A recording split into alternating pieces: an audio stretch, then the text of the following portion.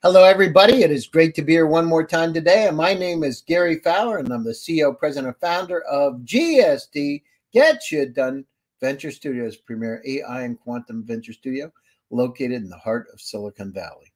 I'm a 17-time serial entrepreneur with several unicorns under the belt. I was on the original management team at Click Software, which was sold to Salesforce for $1.35 billion, and also Eva.ai, an HR tech company that I co-founded with Dr. David Yang. We believe that intellectual capacity is evenly spread around the world, but opportunities are not. With that, I'd like to introduce my exciting guest. Arthur Veytsman is a serial entrepreneur, 6-time serial entrepreneur. He's passionate about building and growing companies. He's got over 25 years with entrepreneurial experience and a passion for applying technology to improve business. He's here to share his insights and leadership, business strategy, and immerses e-commerce cutting-edge platform. Ooh, this sounds very interesting. He's managed over 6 companies, as I said, with 25 years worth of experience. Prior to that, he spent 6 years in management consulting, implementing technologies for various industries. So Immerse is a revolutionizing retail commerce platform connecting brands and customers seamlessly. Our D2C SaaS platform offers shoppable video calls, dynamic chat engagements, and live streaming events, all aimed at delivering an in-store experience online. With that, I'd like to bring Arthur. Hi, Arthur. How are you today? Good morning, Gary. How are you? Good. So tell me a little bit about it. So I know you've had an incredible journey. So you were in Tashkent. How was it living in Tashkent, by the way? You know what? It was beautiful, actually. I was there since I was born till I was almost 18. So great memory, childhood, growing up. Still have friends there. It's a very warm country, very welcoming country. When I grew up there, it was part of Soviet Union. After I left, it broke off into independent country, which is Uzbekistan now. But growing up, we primarily spoke Russian as a primary language, and it was a melting pot of probably 20 different nationalities at least. So it was very great. It was a great environment to grow up in. Now, how about the food? Did you have a lot of good food there? Oh my God. Because I know I know why you're asking. I know why you're asking, because you've tried it. Oh yeah, So I yeah, mean, I love the it. food in Uzbekistan is amazing, and it's in US. It's hard to find.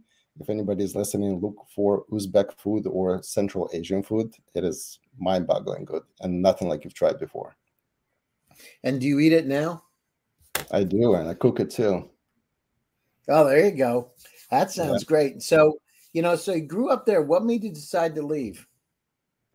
You know what? I was almost 18. My brother's 22. My parents wanted to leave the Soviet Union 8 years prior to, and borders were closed. So as soon as the borders opened up, this is when the famous perestroika and Gorbachev and Reagan started peace talks, and that's one of the first stipulation that Reagan put on the table, was to allow people to leave again. And we had family in US, and that's how my family ended up in Dallas, because my aunt lived in Dallas, and my journey just started brand new when I got to Dallas at the age of 18. So how was it coming over? How did it feel once you got over here? It was overwhelming. Everything was different. Growing up, I've told this story before. Growing up in Soviet Russia was like, from business perspective, was like going to DMV every time. Anywhere you go, everything's owned by the government. Everything's run by the government. Nobody really thinks about efficiencies or systems or customer service per se. So it's coming here was eye-opening for sure. Yeah, I remember going into the bread store in Moscow, and there was one loaf of bread, and the lady was like, "Do me a favor to give it to me." And it was one of those black breads, but I think that one was probably there for a week because it was like a brick. You couldn't even eat it. It was like literally a brick. And I remember going to myself, this is really sucks, because I am starving. This was back in 92. What year was that? 92? Yeah. Yeah. It was October, the wall came down, and then February 23rd, 92, I was there. And I remember going to Arabat Irish House in Moscow, and they had Yeah. food there, but the bread was like $5 for a loaf of bread. And I said to myself, I don't care if it's $100. It doesn't matter. You're I'm hungry. hungry. I didn't Yeah. eat for 2 days. And then I wanted to make sure I had good water because some of the water was, you had to be careful about the water. It wasn't because it was bad if you were Russian, but it was bad if you were a foreigner potentially. And so Right. I ended up getting bottled water, and I was so happy to have. I'll never forget. I had a ham sandwich with the cheese on it, and I got some Snickers bars because they had those Wow. sitting there. And I thought I hit the jackpot. And if I There did you that go. here in the States, I never ate like that. But when I was there, yeah, it was amazing. Yeah, a lot of beauty. So it took gut coming over, and then. So did you go to university here, or did you just start with Ernst and Young?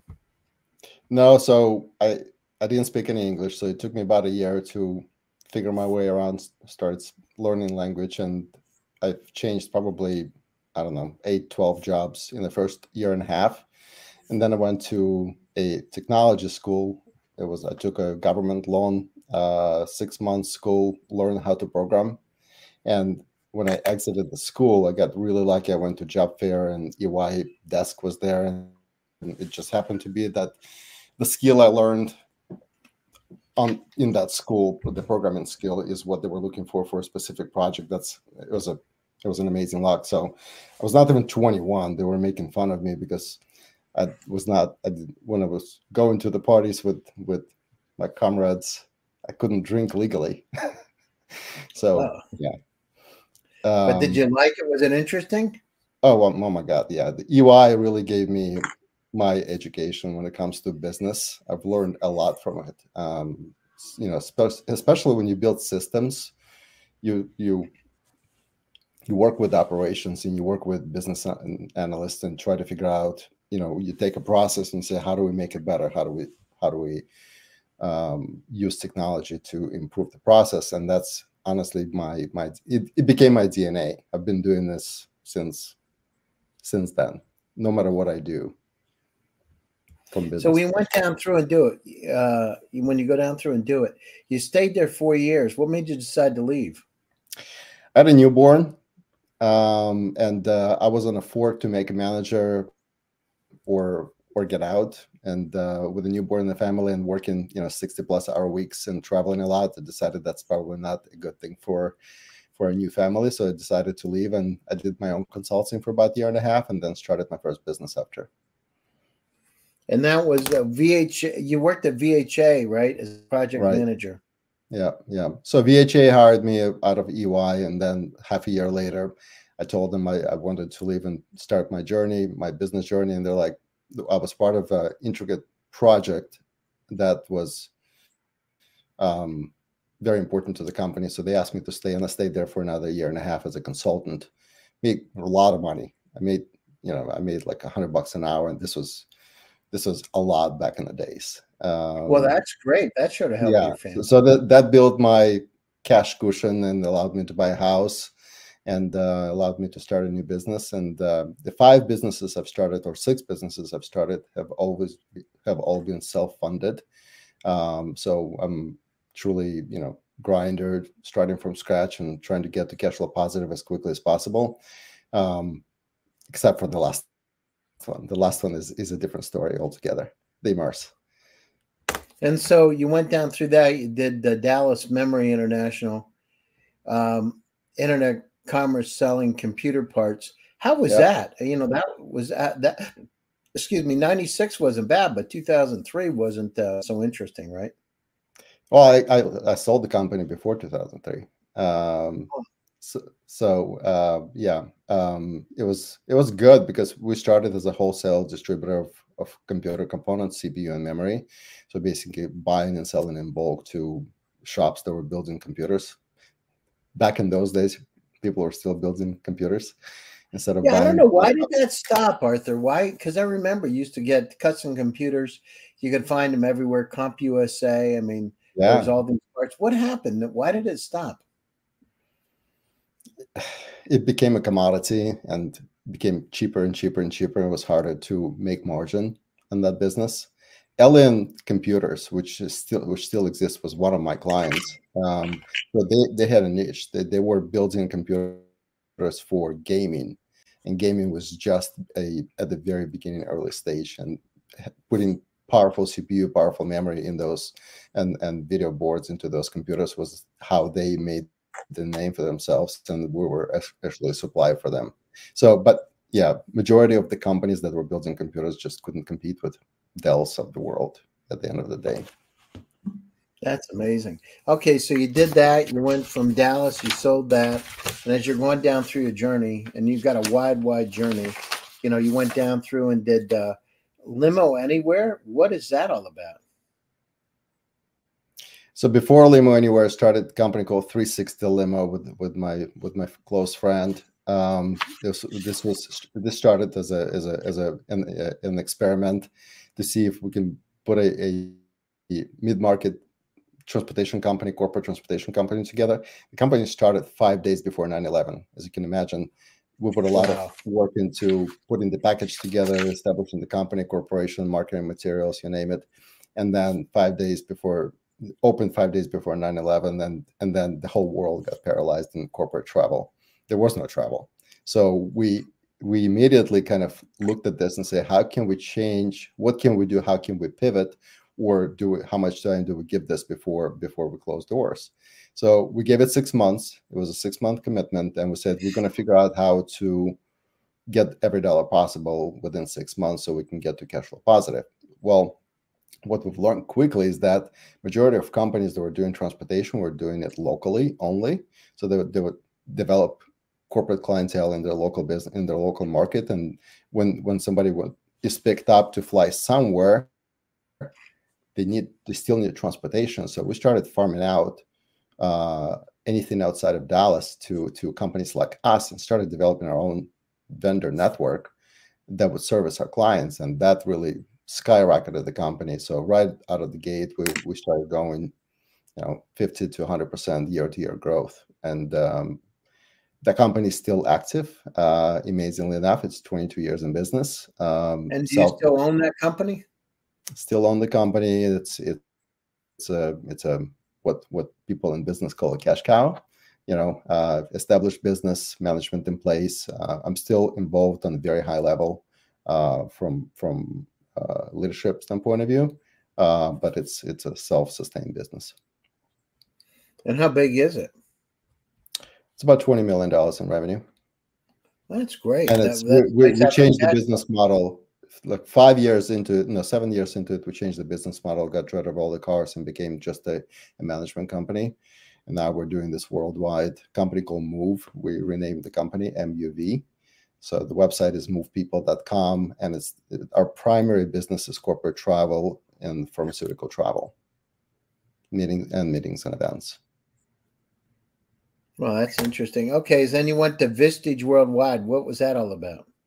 Vistage is like it's a CEO organization, similar to EO and what's the other one there?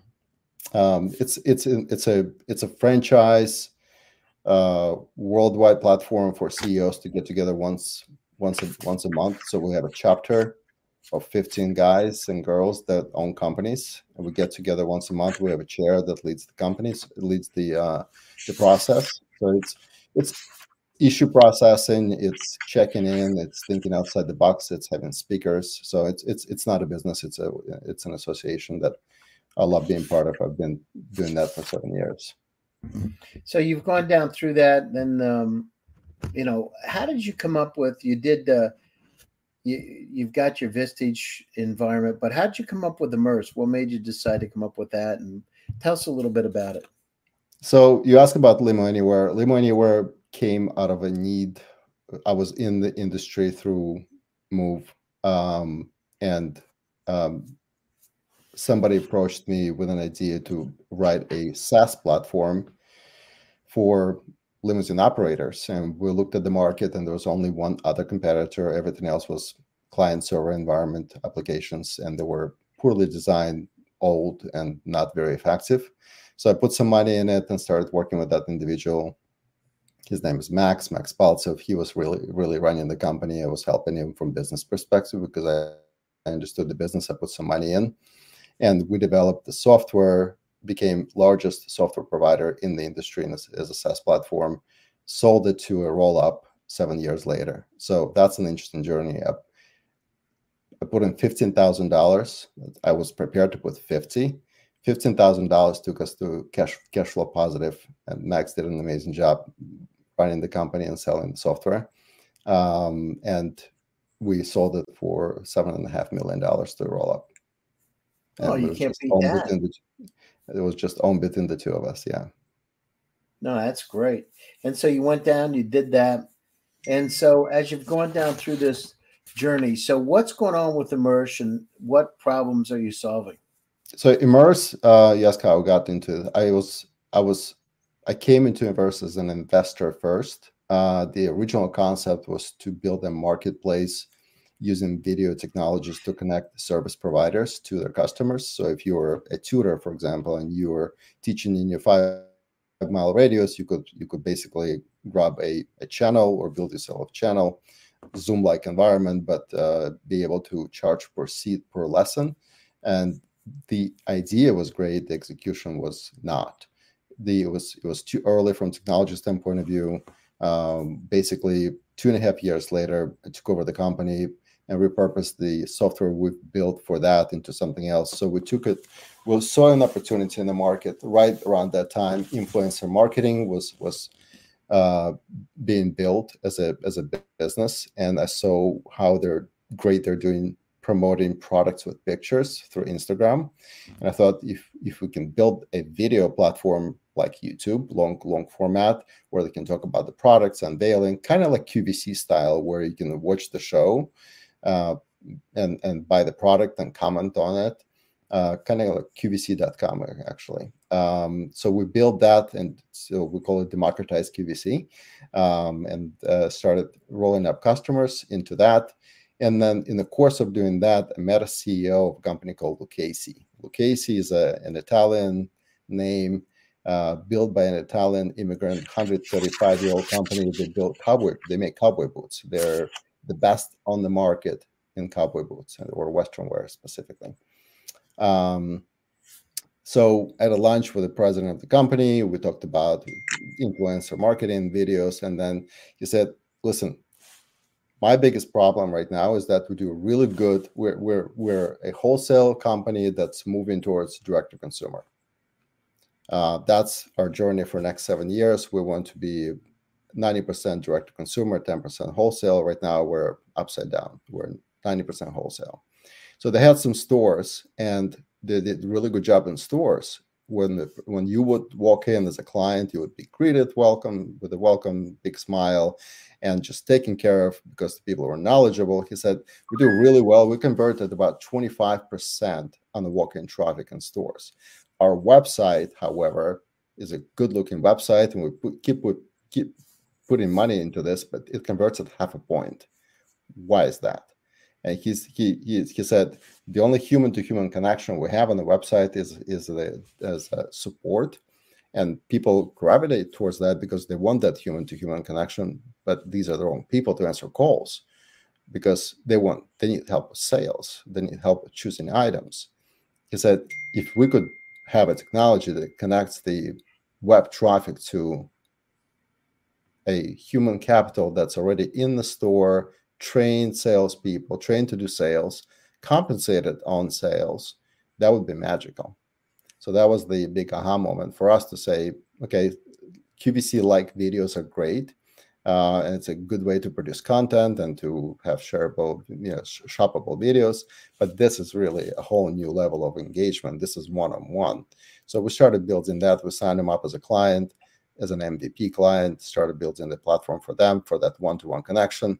And took them live January of 2020, so just a few months before pandemic hits.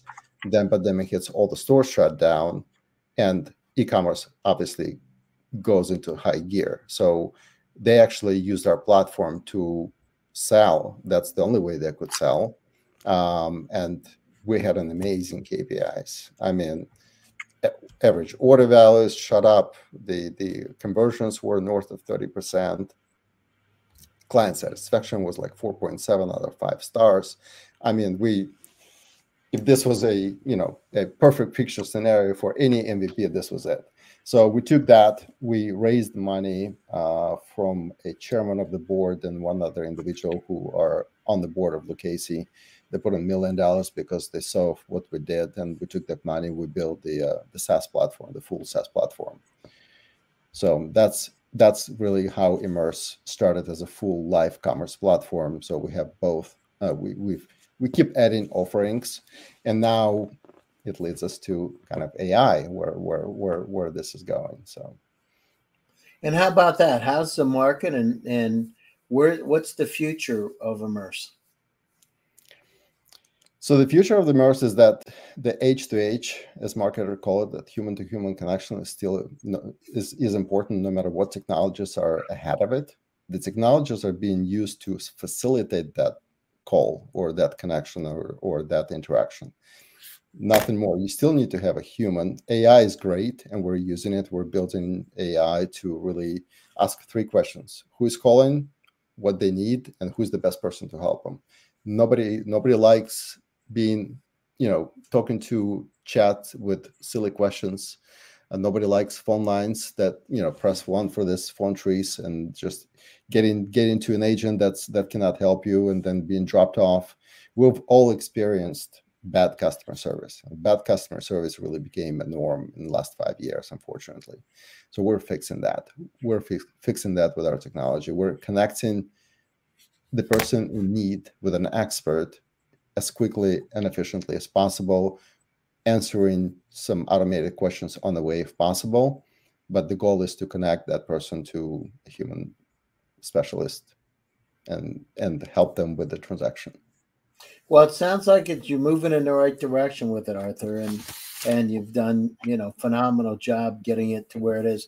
So for those startups that are out there that are just getting started, what can you tell them and in terms of what the experience is like? You've done 6 companies, you have had quite a bit of success. Tell them a little bit about it. So what should they look for, and how do you keep the faith? Okay, so a couple of things. The first 5 companies I started, my goal was to get to cash flow positive as quickly as possible. With Immerse, I was taken to a wrong direction because I had money. The first 5 companies started with, immigrant mentality, scratch, get every dollar worth, etc., etc. When I started Immerse, I was in a different space. I've had money that I've never had before, right? So instead of sticking to my core and getting to cash flow positive, at least on unit economics, I just poured money into this building, and that was my biggest mistake in the business that I've learned. I paid a lot of money for. That was very, very much an education that cost me a lot of money. So your thing is stay profitable, go to profitability as fast as you can. At least on the unit economics. What I mean by that is that make sure that your product is needed early on. Make sure you can sign up customers who are using your product. Make sure your product has profitable unit economics, meaning that whatever that time spent or something bought or sold or whatever that is, have enough margin to pay for the business expenses and leave you some money at the end of the day. That's your net profit margin. So understanding books, I'm learning more and more from other businesses that CEOs don't know how to build chart of accounts. They don't know how to what's the difference between item on the balance sheet versus item on P&L. So educate yourself on financials. It's really important. You have to know your numbers. Yeah. So it's great. And how do people get a hold of you? So if they want to reach out to you and talk, what's the best way to get a hold of you? LinkedIn. I'm always open. My information is there. Our website is immerse.live. There's a chat. I monitor that chat all the time, even though I have other people that do that too. Being close to customers and being close to products, to the product is really important. That's another key point I would like to stress, is that stay close. Don't just farm it out and hope it works. You have to be close to your customers. So yeah, immerse.live is our website. There's a chat on that. That's easy way to get in touch with me on LinkedIn. Sounds great. Arthur, thanks for taking your time out of your busy schedule to join us today. And thanks to all my viewers for joining one more time. GSD presents Silicon Valley AI and Tech. My name is Gary Fowler, and I'm your host. Stay tuned for another exciting edition on Thursday of GSD Presents. Stay happy. Thanks for having me. Safe, and stay healthy. Arthur, it's good seeing you. Look forward to seeing you again. Thanks, everybody. Talk to you soon. And for those that don't tune in, have a happy holiday season. Take care. We'll see you. Bye-bye. Thank you.